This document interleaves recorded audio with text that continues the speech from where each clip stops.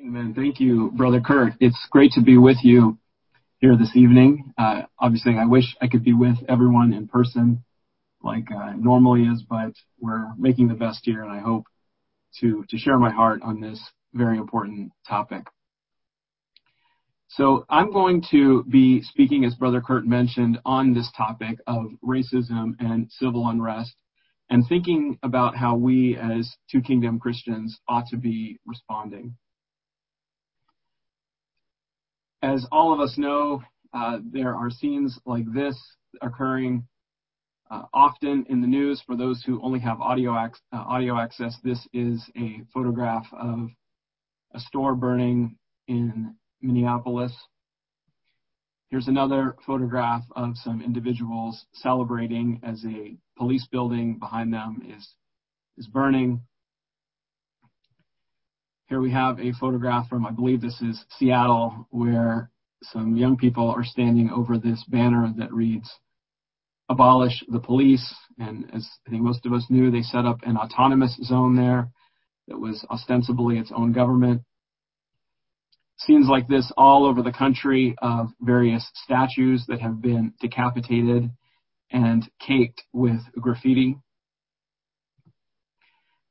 Here in this photograph, we have a statue of a Catholic missionary. This is in California. And you can see this young lady is spray painting his hands and his head with red spray paint. Here we have another common scene of a line of police officers and then some young people standing opposite them using a signal of the raised fist, which is a symbol of defiance. These are common pictures that we're seeing all over. And what I'm going to do this evening is share with you three topics. The first topic is to actually start with a very foundational perspective on what race is from the perspective of genetics. So some of you may know that I'm a physician and by training, and I spent a number of years as a postdoctoral research fellow doing genetics. I'm going to give some introductory material on that. Then we're going to look at two perspectives on the issue of racism. Finally, we're going to look at what it is to be a peacemaker during civil unrest. And then finally, we'll summarize with some applications. So we'll move through each of these topics, now beginning with the first. So as I mentioned, I spent a number of years as a scientist, a full-time scientist, doing research in genetics. And I love genetics. It's a very powerful tool to help us understand questions like how much do our genes contribute to attributes like height or intelligence or lifespan. And a lot of you have heard the debate of nature versus nurture, genetics versus environment. How much do our genes contribute to disease risk? This happens to be an area that I spent quite a bit of time on and published in. And then can we reconstruct the history of populations and their migrations using genetics? And in fact, you can. There's very powerful tools you can use for this. As was mentioned, I spent 4 years after my PhD working as a research scientist at a place called the Broad Institute, which is a joint research institute between Harvard and MIT, doing medical and population genetics. And if anyone's interested, you can look at some of those publications here. So I'm going to share a summary of how I came to view the topic of race through the lens of being a scientist. And in order to do that, I need to illustrate the principle here with an ethnic group that gets a lot of attention. It's a group called Ashkenazi Jews. So some of you know the Ashkenazi Jewish population. They're well known, and the lore is that they have very high intelligence. This particular group, they're only about 2% of the U.S. population and 0.1% of the world's population. But as you can see with these statistics, they have outsized results. 27% of the Nobel Prize winners in the U.S. are Ashkenazi. 25% of the Fields Medal winners are Ashkenazi. The Fields Medal is the highest award given in mathematics. 50% of the world's chess champions are Ashkenazi. And all of you know Albert Einstein. He was an Ashkenazi Jew. There's a long, famous list of some of the most bright individuals that you would know who come from this heritage. And so people have wondered and asked questions about what is their genetic contribution here? Is it genetic? Is it nurture? What is it? And again, to further illustrate, I'm going to show you this. This is, I think, a very interesting game. where an individual who is very skilled at chess plays a simultaneous exhibit where they're playing against multiple players at the same time. So the person in the middle, his name is Magnus Carlsen. He's the #1 chess player in the world. And what he's doing here is he's playing about 20 individuals, and you can see they've arranged the tables in a square format. And what he does is he simply cycles through the table. And the only rule is that you have to move by the time the center player comes to your board. So he's playing all of these individuals in very quick format. And they're very incredible to watch. When I was doing my graduate work, when I was a PhD student, I was teaching organic chemistry. I was a teaching fellow at Harvard doing organic chemistry, and I heard that one of the students in my course was going to be doing one of these against, again, about 20 people. And there were some very, very good chess players in this particular competition, and I raised my hand and I said, I want to try. I'm not a good chess player. I'm very mediocre. And this student, his name was Sherwin, he played all 20 of us, and he beat all 20 of us. And he didn't just beat all 20 of us, he thrashed all 20 of us. It was an absolute devastating loss, one of the most sound losses that I've ever experienced there. And I'll show you his picture here. This is the individual who beat all 20 of us. His name is Sherwin McClellan. And you might be thinking, wait a minute, I thought you were talking about Ashkenazis here. This is an African American. You're right. He is African American. And I was talking about Ashkenazis. The Ashkenazis were actually on the outside of the table. They were sitting next to me, and they were defeated by Sherwin. He went on to be a very successful chess player and went on to actually become a doctor. Did that surprise you at all? Did it surprise you that the individual in the middle who beat everybody, who beat these Ashkenazis, who beat me, who beat everybody in the room, was a young African-American individual?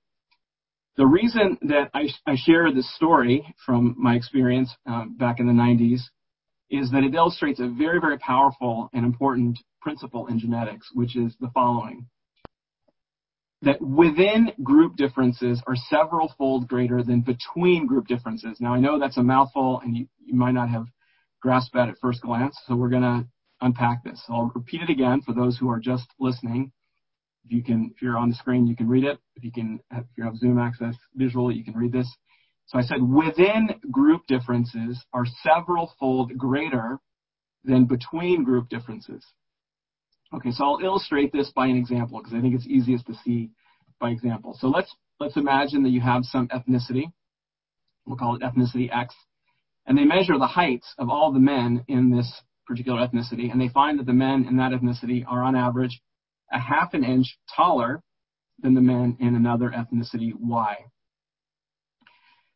What the principle basically says is that if you pick two men at random from ethnicity X, which, as I said, on average, are half an inch taller than those in ethnicity Y. So these two men, let's call them X1 and X2. They are likely to be much more different to each other than just half an inch. So in other words, X1 might be 5'8", X2 might be 6 feet 2 inches. That's a 6-inch difference. And basically what this principle is saying that when you have a group, the differences of just different individuals within the group are much greater than the differences when you look at group averages. Okay, so like I said here in this stylized example, the group average is only half an inch difference, but within that, you have to realize that the variance is much greater within the group. Hopefully that's clear. Different geneticists have estimated this number. The famous geneticist named Lewontin feels like and estimated that it's about 6-fold greater, the variance within a group compared to between groups. So for this reason, group averages are usually not very helpful when you're considering an individual because the variation within the group is so much broader and is so much more, introduces so much more diversity than simply considering the group that they're a part of. In addition, the black population, which is of course under much discussion right now today, has by far the highest within-group variation of any population in the world. Back when I was a research scientist, I was studying principally 3 populations: a Nigerian population, a European population, and a Japanese population. And I remember, I'll never forget this day, I was measuring the variation in their DNA sequences within the group. So taking 2 Nigerians, 2 Europeans, they happen to be from France, 2 Japanese. And as it turns out, for reasons we won't talk about now, but the variation within the African population is much, much higher than it is in any population in the world. And that's a universally agreed upon finding there. So this is the first principle from genetics, this notion that within group differences are several-fold greater than between group differences. And I'll illustrate it yet again using another way because this is such an important principle. So after I finished my time as a scientist there, I had a job offer to become director of research for a company called 23andMe. It was a startup. This was back in 2008, where what you basically do is you spit into a tube and you mail this tube into a laboratory and they measure your DNA out of the spit. And then they will email you your results of your ancestry and then your risk of different diseases. So I thought, hey, I have this job offer to be director of research there. Why don't I take this test and see what the results are? I didn't end up going to the company, but I did get my results. And so my results were, and I'll share them with you here. So my top result was 94.6% South Indian. Okay, so I saw this and thinking, wow, consistent, right? 95% South Indian. My parents are from a state called Kerala in South India. Not a surprise there. What about the other 5 and change percent? And a part of me was hoping maybe I've got something exotic there, maybe some, I don't know, something from some interesting country that would be a nice story to tell people. Well, you want to take a guess what the other percentage is? You take a guess. The answer is I was 5.2% North Indian. So pretty boring there. And then I thought about it afterwards and I'm thinking, oh, of course, I get it. The population that my parents are from has been basically in the same geography for thousands of years, and not very much migration has happened there, unlike, for example, the European population. So if you take this test and you're Caucasian, you will find almost certainly that you're a much more mixed group of different geographies there. But I'm about as boring or as homogeneous as you could probably come up with, even though I'm actually born in California, but my parents both came from that part of India. So the reason I say this is, so now as I realize this and I go to different family events and I look around the room and we're all basically cousins and all from the same little area of India there. I look around and I realize, wow, some of us are slim, some of us are overweight, some are tall, some are short, some of us are educated, some don't like school, some are introverts, some are extroverts. We're all over the map. And here we are from a very, very homogeneous group ethnically there. And it's all over the place. I have a younger brother. He's very different from me. A lot of people are surprised when they see him and they say, you don't really look like your brother. In addition to that, I have identical twins, identical twin boys. I have 7 children, and I'm always amazed. Here is the geneticist's dream, right? We have 2 boys with identical DNA in the same home, same roof, same environment. Very different personalities. They like different foods. They speak differently. One is right-handed, one is left-handed. There's a lot of differences there with the identical genetics. So again, the take home here is that even from populations of very similar ancestry and genetics there, you can have tremendous variation. And to use and rely so much on just superficial thoughts on where you're from is very misleading. So then what then is race, and how do we conceptualize what race is? Well, there's some people who have gone as far as saying, and anthropologists saying, there are no races. There are only clines. So a cline is related to the word incline. So think of a slope or a gradient. And this individual who's studied the field very carefully, he points out that really you should think of humanity as being on these up and down landscapes of hills and valleys, and to put everyone into discrete categories is a very difficult enterprise. And for that reason, many people have made statements like this. Now, long before I was even in college, I had some studies myself of the Bible, and I personally don't like the terminology of races. I believe there's only one race, the human race. I never use the term, what race are you? You'll never hear that come out of my mouth, because I genuinely do believe that there's only one race. There may be other ethnicities, but there's only basically one human race. Across all humans on the planet, this is not controversial, human DNA is 99.9% identical. And so we are far more identical than we are different, and yet we often will try to make a lot of the 0.1% that differentiates us. It is true, there are differences in ethnicity across straits. On average, some populations can digest lactose differently. Some have different likelihoods of having diseases like sickle cell anemia or muscular dystrophy. Those differences are overwhelmed by individual variation. That's what we talked about before, the within group variance. In addition, this is a secular geneticist. He's actually Jewish, David Reich, who's a professor at Harvard. He says this: a great surprise that emerges from the genome revolution, that's studying DNA, is that in the relatively recent past, human populations were just as different from each other as they are today, but that the fault lines across populations were almost unrecognizably different from today.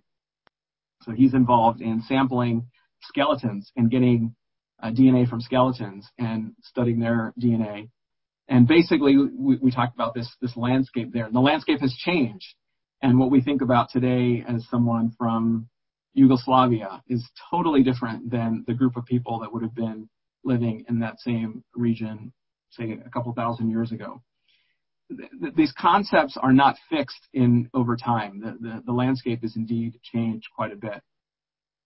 So for this reason, the population genetic community has generally moved away from the word race to the term ancestry. And I much prefer ancestry or ethnicity, because I think that's a more precise term that communicates better these truths that I've just laid out for you here. So this is a very quick primer on race. What I'm going to do now is just give you a little bit of caution here to beware of arguments that smack of inferiority. So we all have heard of Charles Darwin, who of course introduced the theory of evolution in the 1800s. And if I were to ask you what his most famous book is, you would probably say it's the book On the Origin of Species. Well, in fact, that's an abbreviated title. The full title is this: On the Origin of Species by Means of Natural Selection, or the Preservation of Favored Races in the Struggle for Life.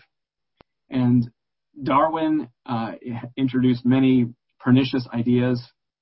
Some of you who have heard me speak on this know how much I speak against Darwinism, mostly on scientific grounds, but here, in the context of this discussion, it's very interesting to see what he wrote in his books. Here's an example from a book, The Descent of Man, where he says, "The Western nations of Europe now so immeasurably surpass their former savage progenitors that they stand at the summit of civilization."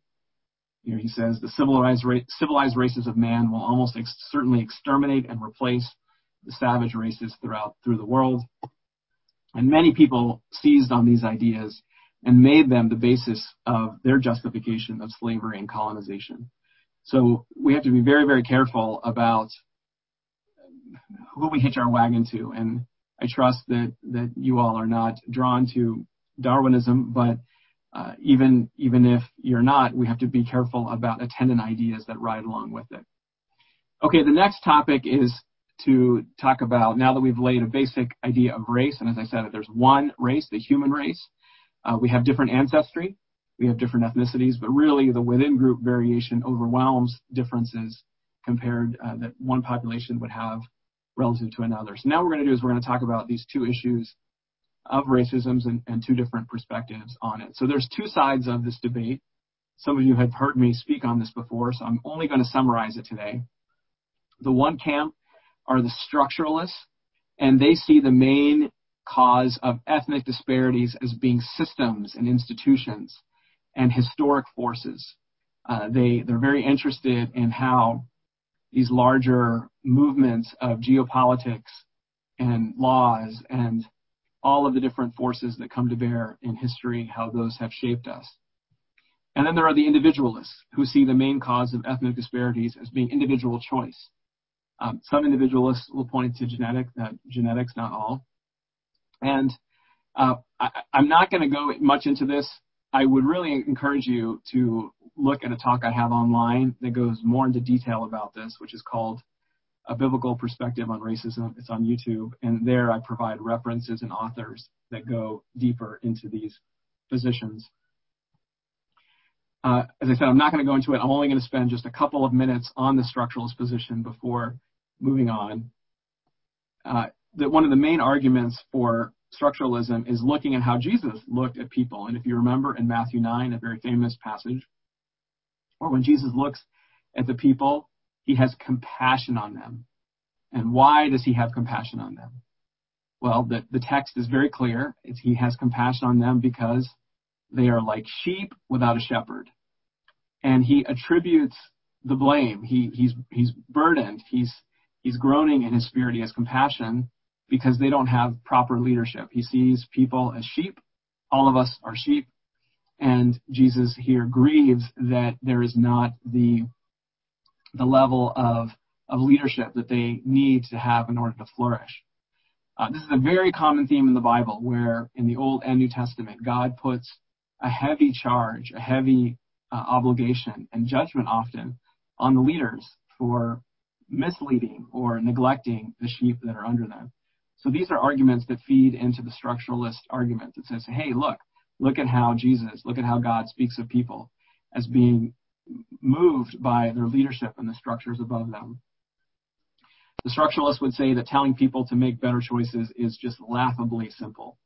It's oversimplified, and they would say you are far more shaped by your parents, by your heritage, by your schools, by your culture than you even know.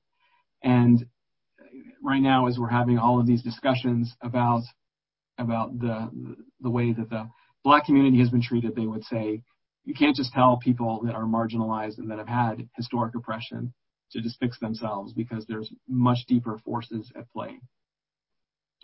They would say, if you don't believe this, look at these kinds of arguments here. We know education begets education. If your parents went to college, you probably went to college. If your parents didn't, you probably didn't. If your parents were wealthy, you're probably wealthy. If they were poor, you're probably poor. If you come from a fatherless background, that tends to create and beget more fatherlessness. Crime begets crime. Again, these are facts that we all know. We all know this. We all see this, and we all appreciate this. And the structuralists would say this is a very important way that we ought to look at the world. On the other side are the individualists. I should say that the structuralists tend to be, although not always, they tend to have sympathies with more liberal policies. When I say liberal, politically liberal, but not always. I'm generalizing here. Individualists often tend to have more sympathy with politically conservative positions like the Republican Party. The individualist often begins with Ezekiel 18. Ezekiel 18 is a famous passage where God says, I'm only going to judge the children on their own terms and not because of the sins of the father. And God rebukes those who speak a proverb that the fathers have eaten the sour grapes and the children's teeth is set on edge. And instead he says every individual is going to be judged on his or her own merits, on how they have responded to me in faith, and for the works that they have done in this life. And so this is often a key passage that individuals make. Judgment, of course, happens at the individual level. We stand before God one day, not as a church, not as a family. We stand before God alone. And the individuals point out that humans can transcend difficult circumstances, that many people in the Bible overcame the pull of their group. Abraham overcame the pull of the polytheistic environment that he was in. So we should be encouraging and positive. And many individualists fear that the structuralist position can propagate a victimhood sense. Now, the thesis that I have laid out is that these are actually complementary perspectives, that you can't say that one is wrong and the other one is right, that both have strong elements of truth, but you have to be able to use them and see them as complementary. And the other element in this is that very few people have carefully studied the subject, and fewer still have studied the other position.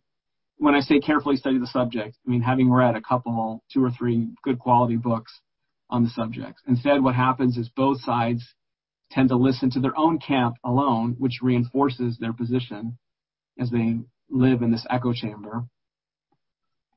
It's often very difficult for an individualist to understand a structuralist and vice versa. If you come from, and many people on this call come from a very godly heritage, you've had excellent training as youth. You've been raised in a God-fearing setting. You've been given a good work ethic, good education. When you look at someone who comes at the world from a more structuralist perspective, it's often very difficult for you to process that. And that's okay. And I think we just really need to recognize that. And then vice versa. It's very difficult for the structuralist to understand the individualist. Then you have polarizing rhetoric that is deep in the divide. And right now we are at a fever pitch of polarizing rhetoric as both camps are yelling at each other and seemingly unable to dialogue. Making it worse, social media and the news often promote very superficial thinking. Sound bites here, sound bites there, a lot of jabs, a lot of vitriol, making fun of one another. It does nothing to help the situation, and it only makes it worse. I often say that a well-written book is far better. You can't compare the value of a well-written book on these subjects. And again, to see some of those resources, see that other video I mentioned before. And then finally, there's way too much jargon out there that confuses this issue. I'm going to illustrate this with a case study here. So these are two photographs of some recent looting that has occurred. So here we have some young men that have looted a store, and you can see they're running down this alley, and there's some police in the distance behind them. And then down in the lower right, we have, again, some youth that here are looting a Target. And you can see they've got this shopping cart full of goods that they've stolen. Now, when you look at these pictures, it's a great test to see, are you from a more individualist perspective or from a more structural perspective? And again, I'm not saying that either is wrong. It's merely something that we need to understand and appreciate.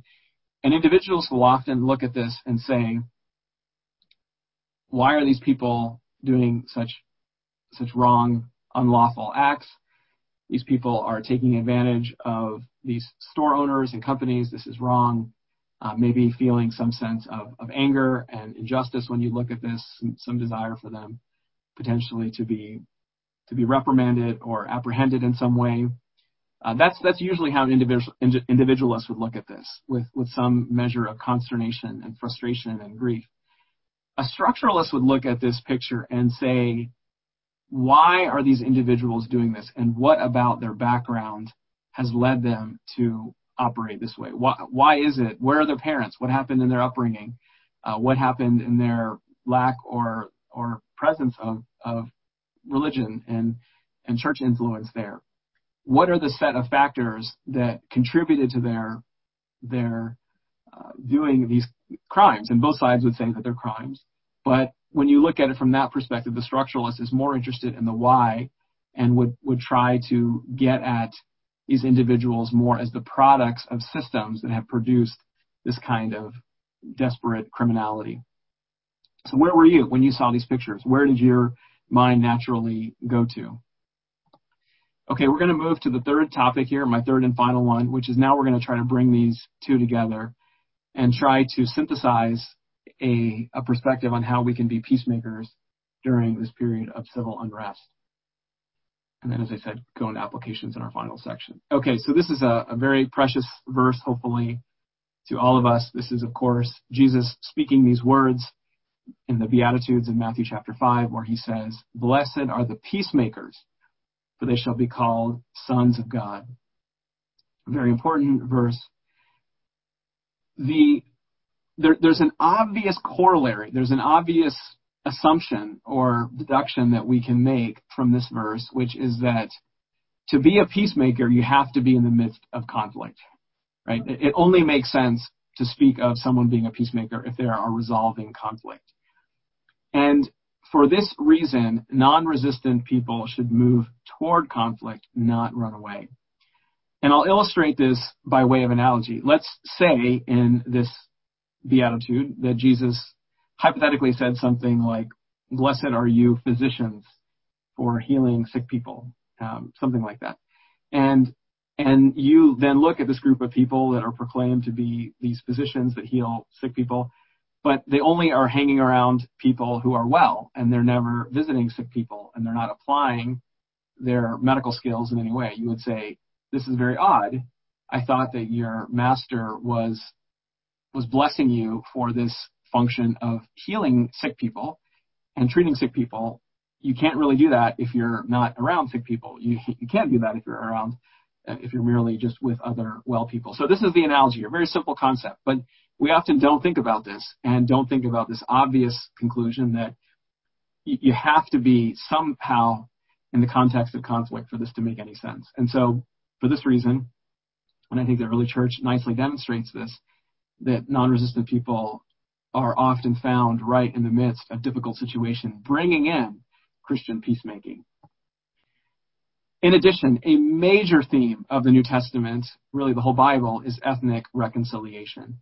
I don't have time to unpack this in any detail, but I will just briefly say that Jew-Gentile friction was a major problem in the ancient world for centuries, and the books of Romans and Galatians are motivated by ethnic strife that Paul seeks to heal. And the book of Romans was written not as a book for Paul to write a systematic theology, but because he knew that when the Jews had returned to Rome in AD 57, that there was fighting and friction between the Jews and the Gentiles, and he seeks to resolve and heal that clash between different groups within the church. It runs through so many books of the New Testament. I appreciated what Brother Kurt had said there in the book of Acts, where when the church is born, it's born in a multicultural context, and there's something very beautiful about that the Bible seems to be pointing to, where all of the nations are described in both Old Testament and New Testament as coming together under God's banner. And I hope that vision excites you. You know, there's this concept of a vision statement, and a vision statement is where you're going to be in a few years. And God has given us the vision statement already. He's painted that picture very clearly in the Word. And what any good worker does is work towards that vision statement. And the vision statement is that all the nations of the earth are united under God's banner. So how do we get there? I'm going to mention this book. It's a secular book by an individual, Daniel Kahneman. He actually won the Nobel Prize in economics. And there's some very useful concepts in here that apply for peacemaking. The book is called Thinking Fast and Slow, and his framework is as follows.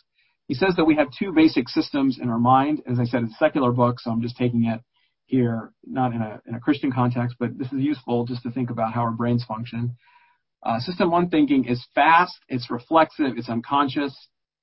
So an example would be, you see a homeless person asking for money, and just without even thinking about it, you're not even trying to do that, you might think or have questions. Maybe this person's lazy.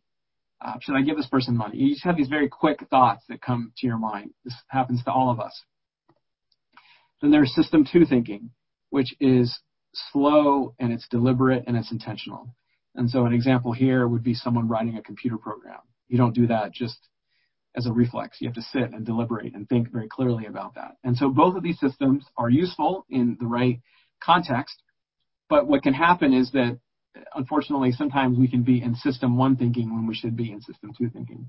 And so system one run amok is all over the place. Most of the language that we hear around COVID-19, the BLM, Black Lives Matter, vaccines, religion, most of it is system one. I have many talks with people about all of these topics.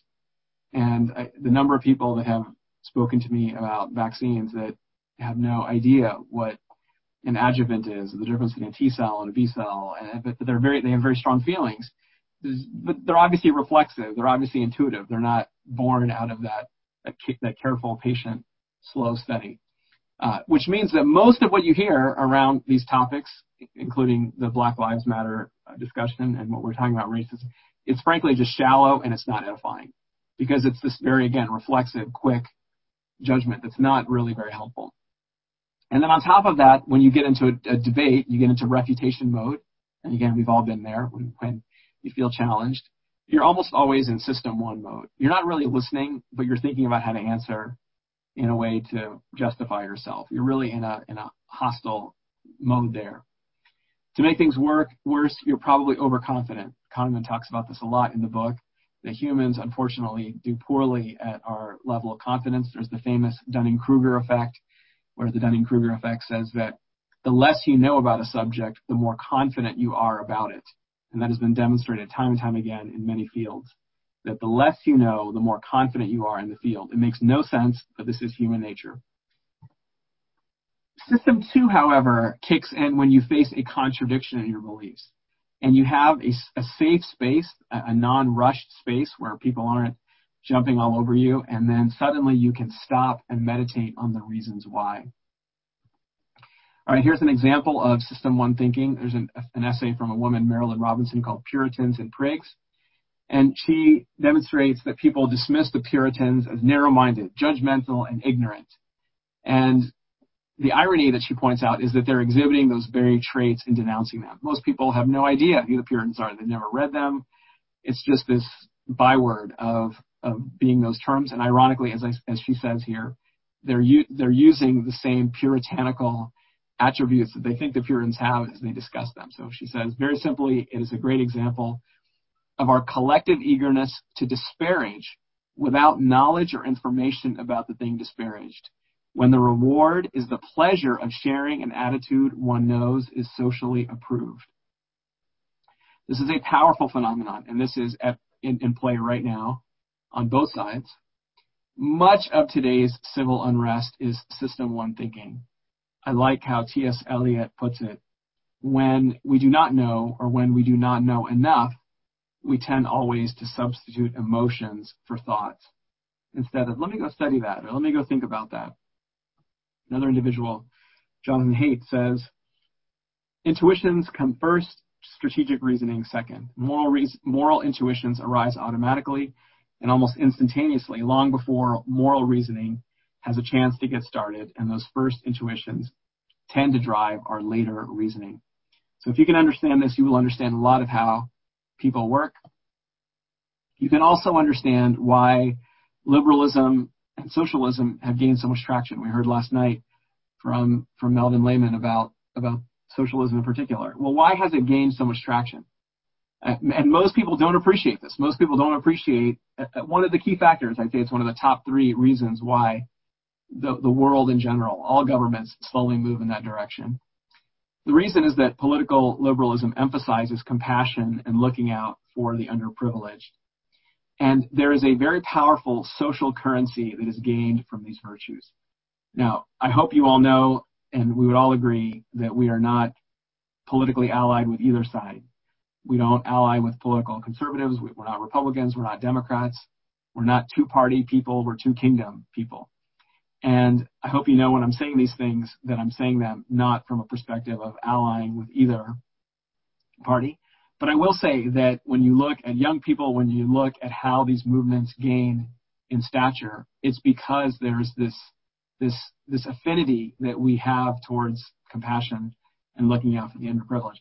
In contrast, the political conservatives are often perceived as being harsh and judgmental.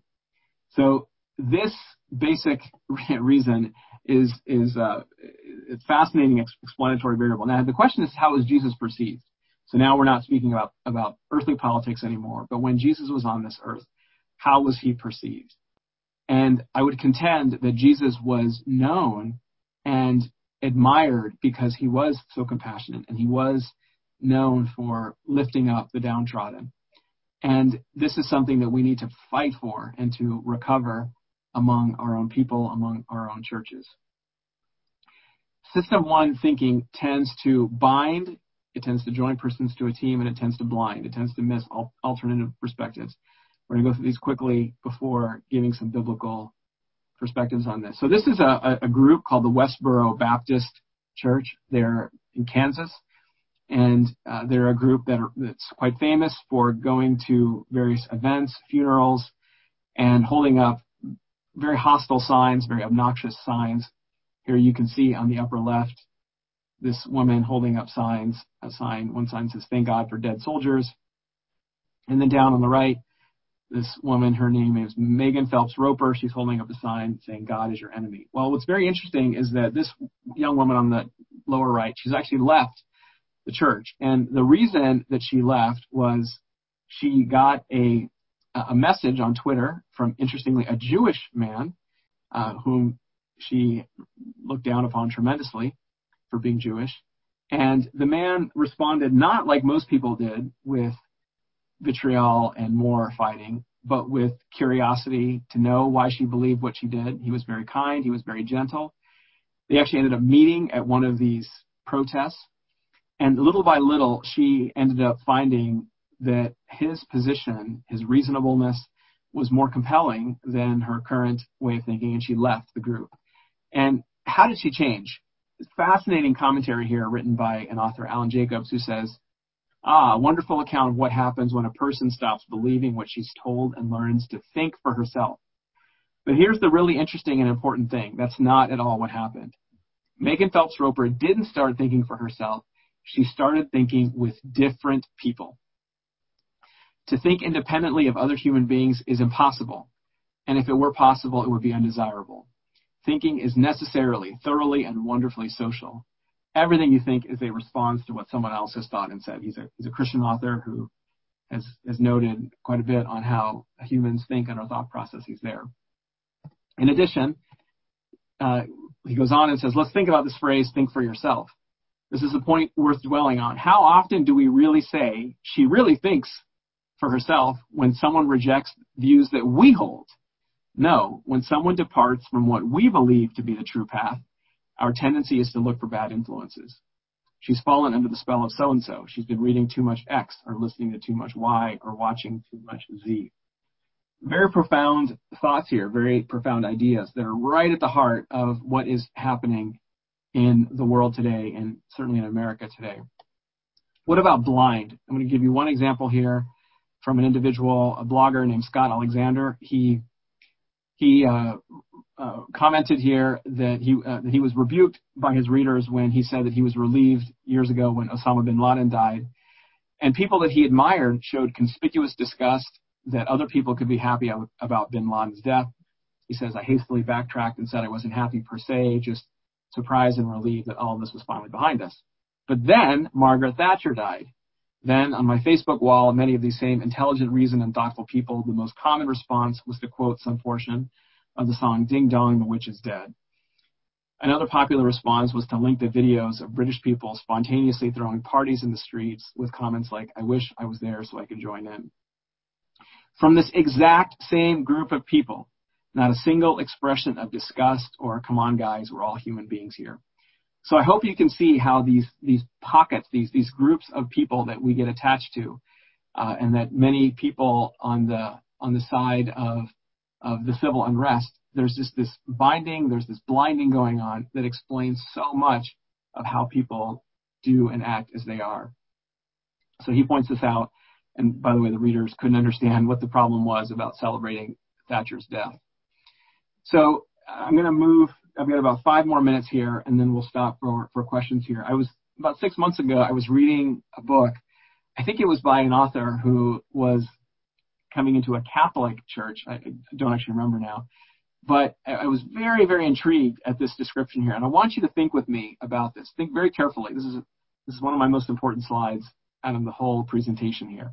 So this author, who came from a non-Christian background, said that he thought the sequence in coming into the church was as follows. He thought you had to first behave. You had to be a nice person, not tell lies, don't swear, be an upstanding citizen. Then you believe various truths about, in this case, Catholicism. And then finally you belong to the church. That's what he thought.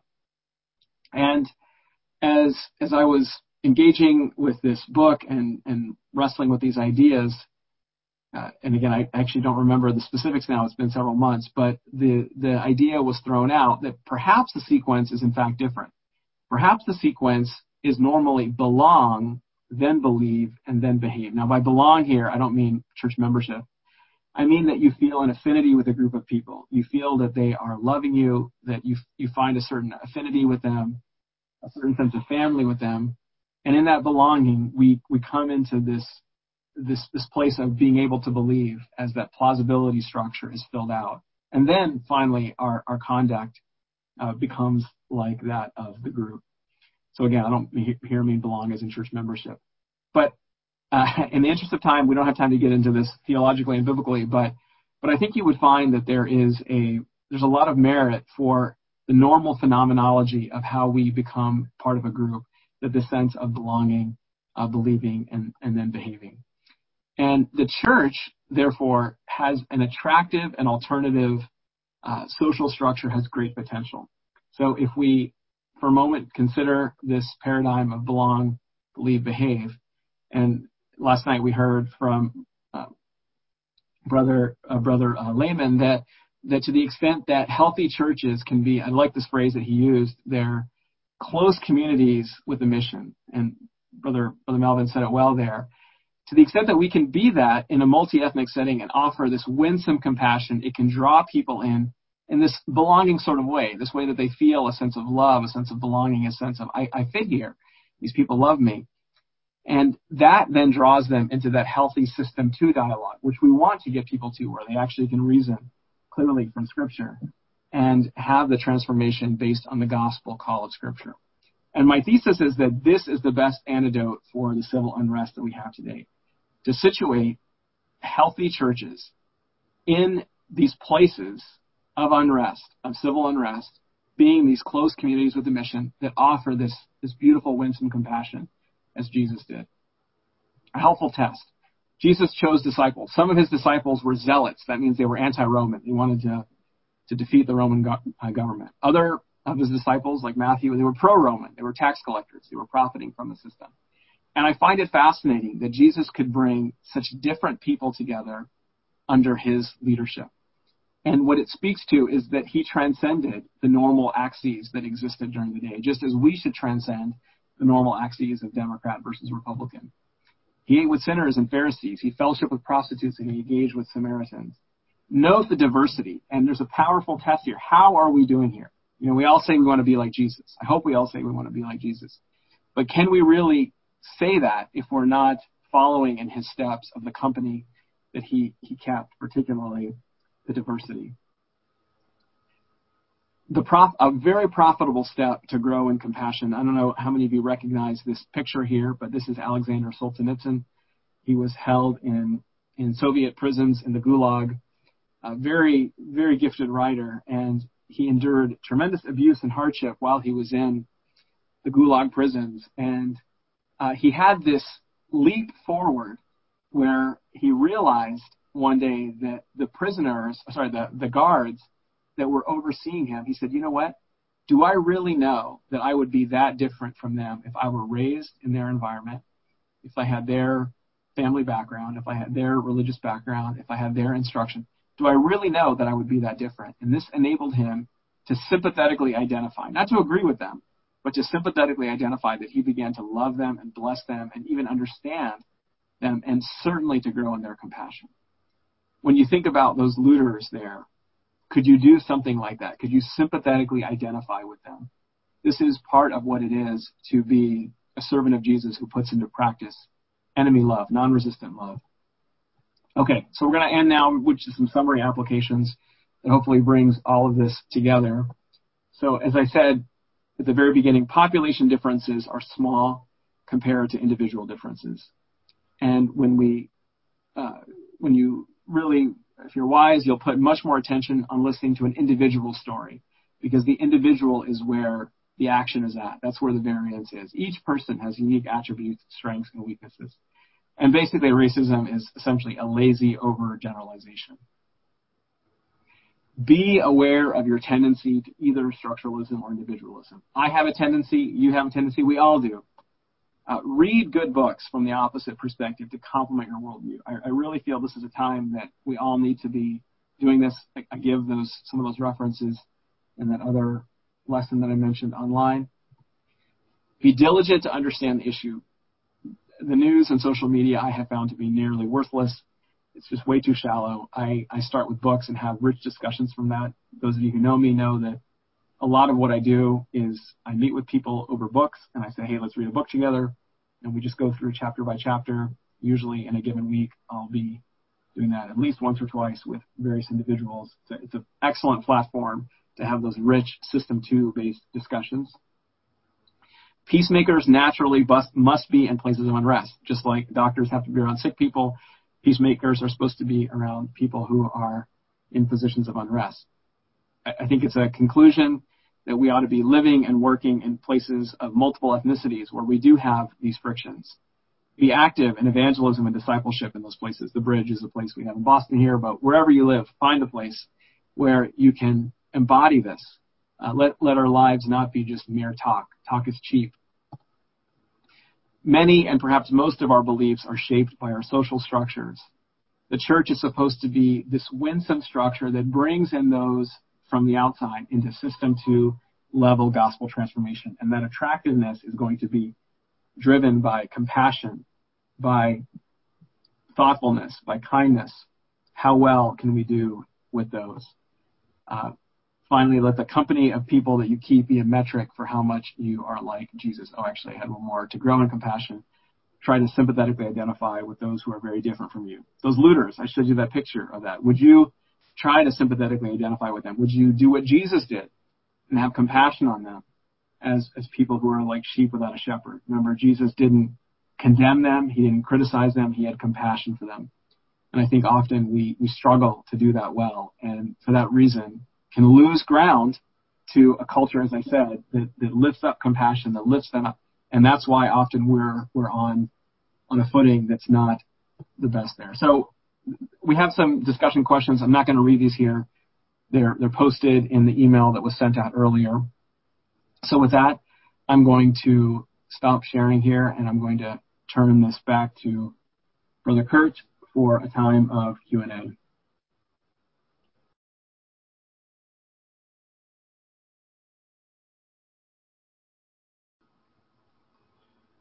Well, thank you, Brother Finney. That was a tremendous blessing. It sure did make me think a lot, reflect, engage in self-examination, and I'm certain that many others, were doing the same. We do have some questions that we'd like to present to you. Brother Philip Hess, as you can see him there on the screen, is going to be asking the questions. We'll approach this like somewhat of a conversation where Brother Philip will ask the question. I'll be kind of standing back here in the background, and you will be, Brother Finney, providing an explanation or an answer, and I may be interjecting a few comments as well. So, if we're ready, Brother Philip, go ahead. Thank you, Brother Finney. I personally found your talk there very fascinating. You talked on quite a number of subjects that I'm very interested in. You talked about population genetics. You talked about Darwinian influence on racism. You talked about how our thought processes and intuitions are shaped by our environments and the people we listen to. And I find all those things very fascinating. So I really appreciate that. And we've had a lot of engaged listeners also who I think probably found it equally fascinating. They've been asking questions. So let's just fire away and see how many of these we can knock out. All right. Okay, so we'll start with the first one. Jesus' treatment of the Syrophoenician woman could seem racist at first glance. Please explain. Yeah, that's of course the story of the woman who comes to Jesus, and he uses that analogy of it's better to keep the bread for the children and not have it go to the dogs.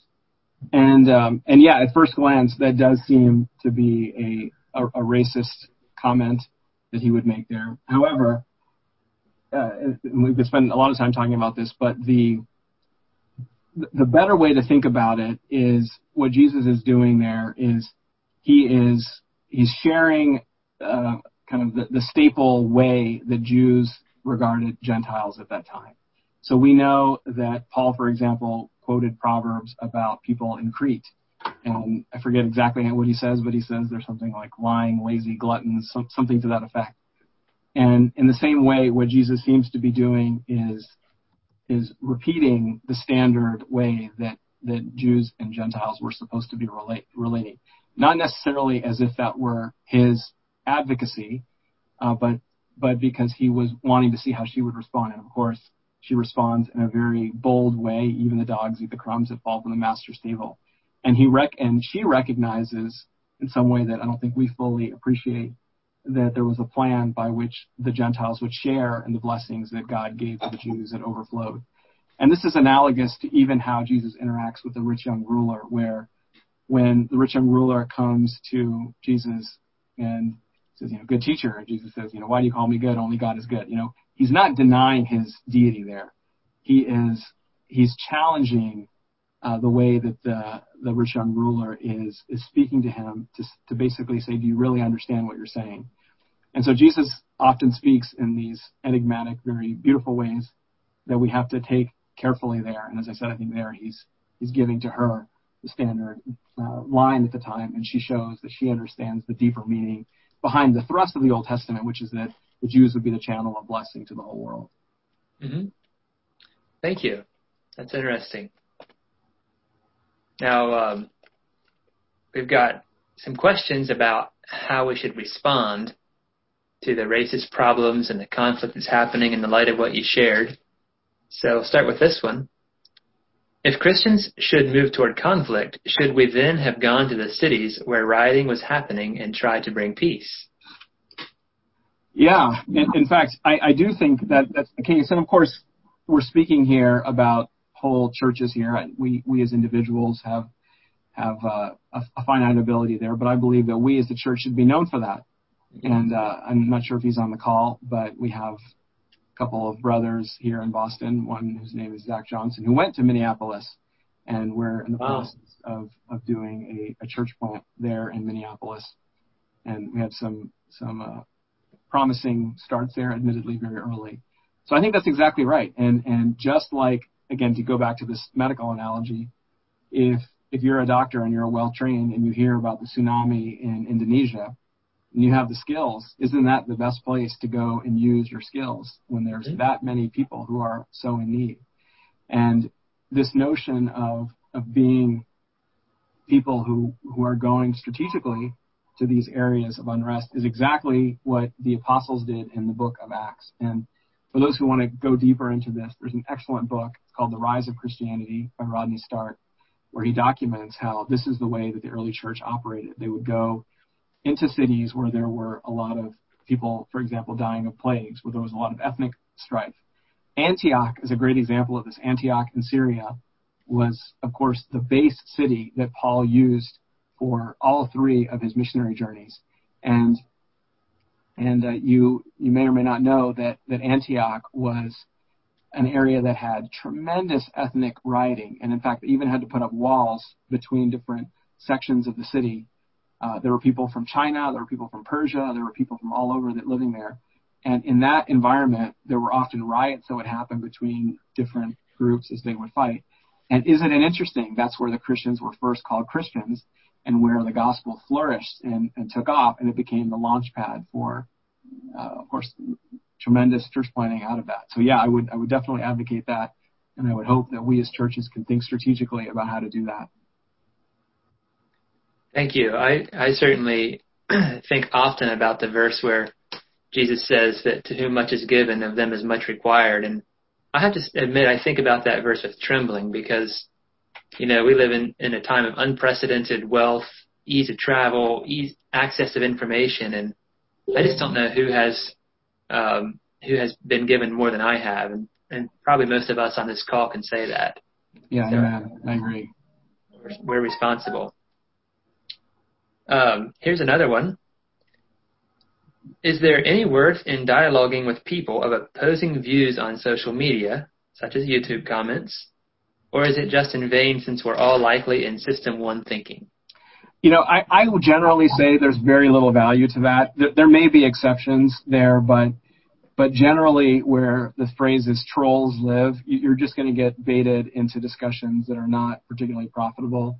There's not much end to that. I find it far better to engage with people one-on-one, do a Zoom call, do a phone call, meet in person, and to have our contacts be used more as the bridge to get to a more calm discussion like that. So we're speaking in generalities here, so I don't want to say it's always unwise, but I would say generally it tends to not be very profitable.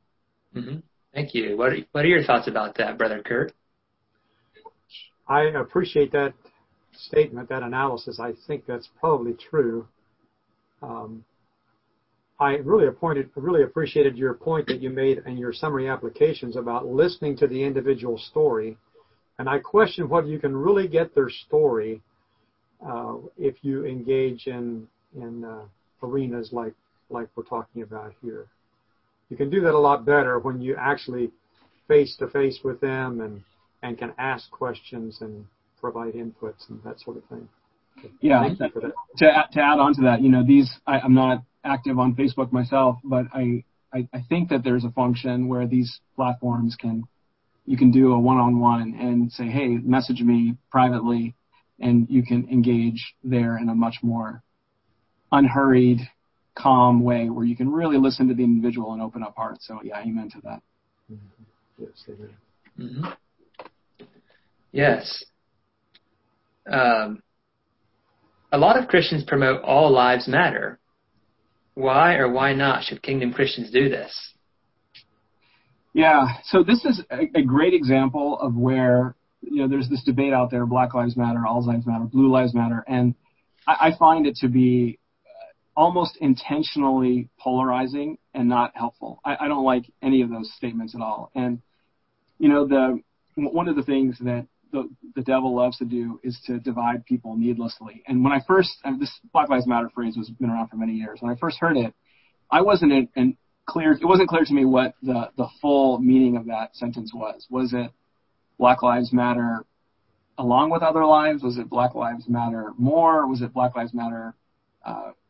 What does it mean? What does it mean exactly? Other people have pointed out that when you say things like Black Lives Matter, especially those in the womb, then that provokes a very negative reaction. And then I would hear that and I think, hey, that sounds good to me. So it's intentionally an ambiguous statement that has this provocative feel to it that I don't find helpful at all. Mm-hmm. And I will say for myself, I don't like any of those statements, any of those jargons, and I would rather, again, sit down with a person. What do you mean by the statement? And I think some people do have a good intent in that. So that's why I don't want to say it's an evil phrase or something like that. But it's too intentionally ambiguous. There's a great case to be made that many people mean by that all lives matter, and because all lives matter, Black Lives Matter. Something like that, I think is a more reasonable unpacking. But again, what does it mean? And I would rather not play these sloganeering games where we're just caught in these ambiguous, provocative statements that are designed to divide, because you can't capture the richness of these ideas in 3 words. You just can't. And why would we fall prey to these gimmicks? And so that's exactly what I meant before in the earlier part of my talk, where I just don't like these phrases, and I would rather sit down and read a book and go through something more carefully. That's good. What about a follow-up question to that, Brother Finney? I've noticed recently, the last 3 or 4 months, that there are signs popping up in various yards that I observe, and the statement is, love thy neighbor. Would you categorize that the same as you would the statements like Blue Lives Matter, All Lives Matter? I wouldn't. And of course, love thy neighbor is taken straight from Scripture. And I'm more comfortable with that type of statement. Now, I've seen that appended to other things that there's a sign that I saw. I've seen a few of these where something like, love thy neighbor, all people are welcomed here, and it's written in Arabic and in Chinese and lots of different languages there. It doesn't have the same level, to my knowledge, of baggage and polarization as some of those other phrases do. Now, I could be corrected in that. I'm not always the most astute on the latest thinking there, but there at least we have firm ground, and that it's a scriptural command there. So I would, at least based on what I know now, be comfortable with that. Great. Yeah, there's problem with slogans is they boil something down too fine, then you miss so much. I like what you're saying there. It needs to be a conversation. Here's another one. Maybe you have some experience in this you want to share, or just some ideas, but on your list of questions, you suggested that we think about how to engage in System 2 dialogue. Maybe you'd like to give us a little advice on that. How can we engage in System 2 dialogue? Yeah. So that's a great question. And one of the things that I would highly suggest is that you reach out to an individual or maybe a small group, and you pick a book, and you say, okay, this week we're going to read chapter 1 of this book, and then we're going to discuss that. And you have a moderator who goes through that, and you're able to, on the platform, on the substrate of some well-written content there, you can discuss that. And it doesn't have to be a book that you agree in. It can be a book that you don't agree with. That's okay too. But there's something about having that space where you have something that you've all discussed, something that you've all read, and then you're going to come together and go over that very carefully. And even what we just talked about there with that expression, Black Lives Matter, there's some great books that have come out about that. What is meant by that? And I'm sure we could affirm a lot of great things about that. I mean, hopefully all of us here would be, championing, and if you listen to the other video that I have online, championing the plight of the Black community that has been oppressed for centuries. And I would love for more of us to be doing that, reading good books, getting educated, and building relationships around that. I think that's far and away one of the best tools that one can use. Mm-hmm. Great. Brother Kurt, do you have any comments on that? Well, when your comment, Brother Finney, about reading a book and then having discussions about that book was made, I happen to think back to a sentiment that I've carried with me for quite a while.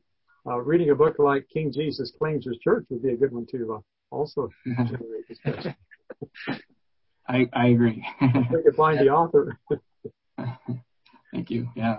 I agree. That would be a helpful one. Good. How much time do we have left, Brother Kurt? I think we have maybe 5 minutes yet. Okay. Great. Brother Finney, can you comment, to what extent did Darwinism create racism, and to what extent did it simply justify what was there? Excellent question. Yeah, it certainly did not create it, and it was there long before Darwin made his case there in the books that I mentioned. What it did, though, and what Darwinism did in so many different ways, as Richard Dawkins himself said, Richard Dawkins is a very famous atheist. He said that Darwin made it intellectually satisfying to be an atheist. So he provided a framework around which atheists could now hang their hat, because before Darwinism, what was there really to explain how the diversity of life came into existence? And in a very similar way, what Darwin gave was a scientific justification for the supremacy of one race versus another. And of course, the whole premise of Darwinism is survival of the fittest. You have these random mutations that are occurring in the population, and whichever organisms, whichever populations are the strongest and the best are going to eat up the other ones and outcompete the other ones for resources. And so one of the great conclusions of Darwinism is that when you have a group that rises in prominence with respect to military might, wealth, power, what have you, that's survival of the fittest. And as that process works itself out, you should want that to happen, because that's what Darwinism does. And it's one of the great contradictions of the modern liberal ideology that on the one hand often lifts up Darwinism, but on the other hand is trying to champion the cause of the poor and the weak. It doesn't really make sense. Uh-huh. So it's a very odd juxtaposition there that we have. But nonetheless, Darwinism no doubt did that. And I'll also say this, that Darwinism later on led to the justification of forced sterilization. Some of you know Margaret Sanger and what she did with starting Planned Parenthood. That was many of those ideas, again, were natural offspring of this whole ideology of Darwinism. Mm-hmm. Yeah. Well, along with that, has Darwinism today or liberalism been able to disassociate itself from those ideas? Not yet. There's a very rare number of people who have, but in general, to question Darwinism in the rubric of what today is the modern secular agenda is virtually impossible. I mean, you're totally ostracized and dubbed a fool certainly in the academy and in the media. So unfortunately not. And maybe that'll change one day, maybe not. I don't know. But no, there's unfortunately still bedfellows Sure. Okay. We have a request for a reading list. You've mentioned books shape our thinking. Can you make some recommendations? Yeah. So I would encourage those who can to look at the previous lecture that I gave, that I mentioned some of those works there. There's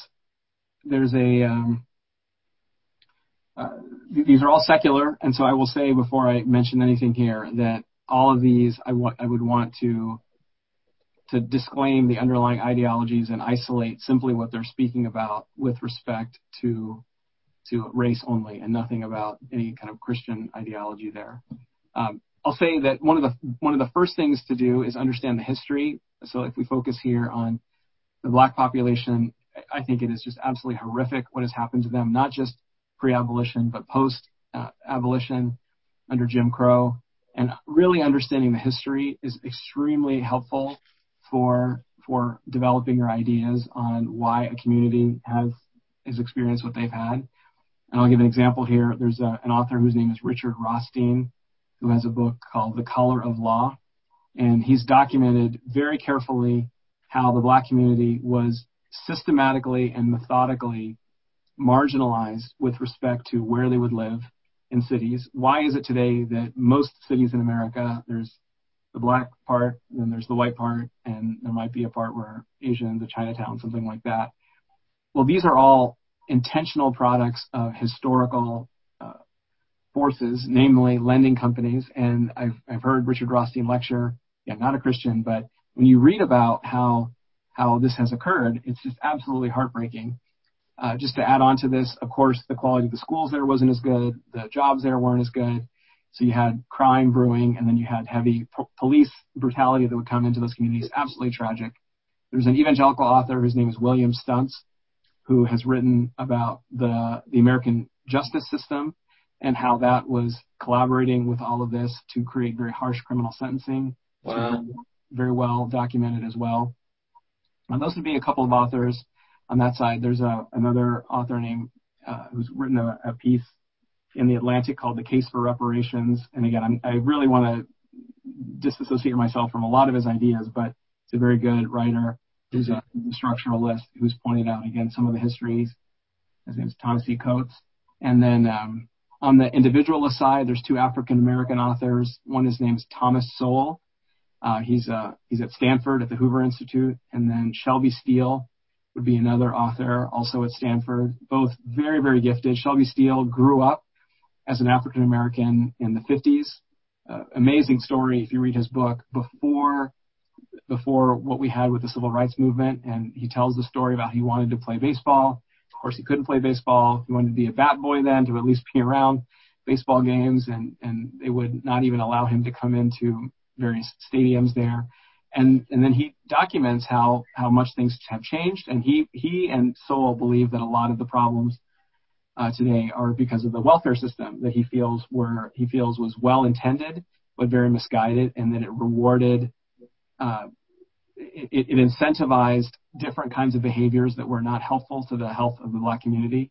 And listening to both of them, who are these aged African Americans who have lived through all of this and who are incredibly articulate, brilliant people, I think you're going to get great perspectives on the individual side as well. So I've read them both. I've read both sides, and I've tried myself to really put my best effort into getting both perspectives, and I really appreciate elements on both sides, even though I don't necessarily agree necessarily with the underlying ideologies. That's good. I appreciate you giving us perspectives from both sides, because if someone was to take one of those books and read it and not really have a grounding, right, or be aware of the other side, it could really influence them in a direction you're not trying to influence them. So exactly, yeah, we have to be very careful and guarded here, and that's why I said we want to isolate this to specific discussions of how politics, how history have influenced the black community, and how policies have made an impact there. None of these authors are Two Kingdom Christians, and for that reason, we have to be guarded in our reading. Sure. Well, I think we're about out of time, so before I give a couple comments that came in, do you have anything you want to add there, Kurt? No, I don't. I will say that I have appreciated this very, very much. I've appreciated the responses to the questions, brother. Thank you for that. Yes, and I apologize to the people who sent in questions that we did not get around to, but I'll just read a couple comments. This one says, Black Lives Matter mean that we as black people have been ostracized to the place where our lives never mattered as slaves and don't matter today because of mass incarceration and the inequality of cops murdering blacks. Maybe you want to just make a comment on that real quick, Brother Finney? Yeah, and I would be the first to say, and I hope that that individual can listen to the other talk that I gave where I laid out the structuralist case there. And I personally have a heavy burden on my heart for the historic oppression that has occurred both pre-abolition as well as during the Jim Crow period. And I know we don't have a lot of time here, so I'll just say, please go back and listen to that. You'll hear a lot more of my heart on that, and I would agree with a lot of that sentiment there, that there has been tremendous injustice that is done there. And frankly, often with the sanction of, I would say, the broad American church, where the broad American church has not done well at advocating there for the injustices that the African American community has suffered, one of the great tragedies and blights of the history of America. So I hope you can go back and listen to that, and I'd be very sympathetic with what that individual was saying. Sure. Well, I hope that you can share the link with us and that can be sent out in a way that that person can receive it. I'd be interested in listening as well. And then the last comment I have here is superb foundational equipping and challenging that are so needed. Thank you, and may the Lord bless you, Finney. Thanks for the encouragement. Really appreciate it. Thank you, Brother Philip, for addressing those questions and very adeptly taking care of this for us tonight. I want to encourage all of us to think hard and think long about these truths that have been presented to us. And let's think humbly about this. I appreciated the comment that was made near the end of the session from Brother Finney. This is not an exact quote, but it's a paraphrase. Independent thought is impossible. And maybe original thoughts occur, but I would suggest that they too are quite rare. And when we think about that, it should cause us to recognize our own smallness and our own inadequacies and to really begin to listen to other people. And it's by listening that we can really enter into fruitful conversations and gain enhanced understandings. So just blessed greatly by what we have heard tonight. Thank you again, Brother Finney. So just a few comments as we kind of wrap things up here this evening. Again, there are some questions. Brother Finney has some questions, and they will again be presented on the screen for those of you who are zoomed in. For those of you who are not, I'll just read them to you, and you can consider them and perhaps engage your small group, your local church, perhaps your family unit, however it is, in some discussion on these questions. Question number 1. Is your natural inclination toward individualism or structuralism, and why? Is your natural inclination toward individualism or structuralism, and why? Question number 2. Have you observed racism? If not, how would you accurately discern how pervasive racism is outside your experience? Have you observed racism? If not, how would you accurately discern how pervasive racism is outside your experience? Question number 3. Have you observed tendencies in your own heart to look down on others because of their ethnicity? How might you guard your heart from a lack of compassion? Remember that love does not rejoice in iniquity, but believes all things, hopes all things. Have you observed tendencies in your own heart to look down on others because of their ethnicity? How might you guard your heart from a lack of compassion? Remember that love does not rejoice in iniquity, but believes all things, hopes all things. Question number 4. Pursuant to being a peacemaker, are you situated in places of conflict? If not, how can you practice peacemaking in places of unrest? What practical steps can you take to live out the gospel in a multi-ethnic setting? Pursuant to being a peacemaker, are you situated in places of conflict? If not, how can you practice peacemaking in places of unrest? What practical steps can you take to live out the gospel in a multi-ethnic setting? And question number 5. Question number 5. Jesus had table fellowship with people from every walk of life: nationalistic zealots, prostitutes, tax collectors, etc. We often speak of following Jesus. How does this diversity of fellowship match your current lifestyle? Or is your experience more homogeneous and comfortable? How might you improve on this? How can you engage in System 2 dialogue and win people of diverse backgrounds to the truth?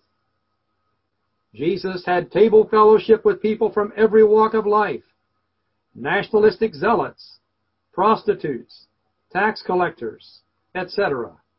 We often speak of following Jesus. How does this diversity of fellowship match your current lifestyle? Or is your experience more homogeneous and comfortable? How might you improve on this? How can you engage in System 2 dialogue and win people of diverse backgrounds to the truth? Those questions will be displayed on the screen for those of you that are zoomed in for about 5 minutes after we conclude with prayer. And then the Byler family singing will again take place. You'll have a privilege to listen to that a second time. A reminder that at 10 p.m. Eastern Time this evening, Brother Bill Shiley will be speaking to us again on the problem of pain. This will be part 2. The first part was shared last evening. So thank you each one for tuning in. Let's close in prayer.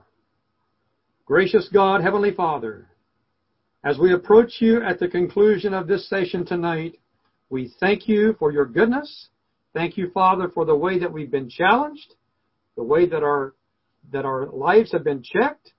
We recognize as we engage in some self-examination that we have too often failed to be the kind of kingdom Christians that we ought to be. Father, bless Brother Finney. Keep him safe in your care and keep him safe from the attacks of the enemy. And bless us each one with security in Christ and a desire to live the teachings of Jesus to a greater degree. In Jesus' name I pray. Amen.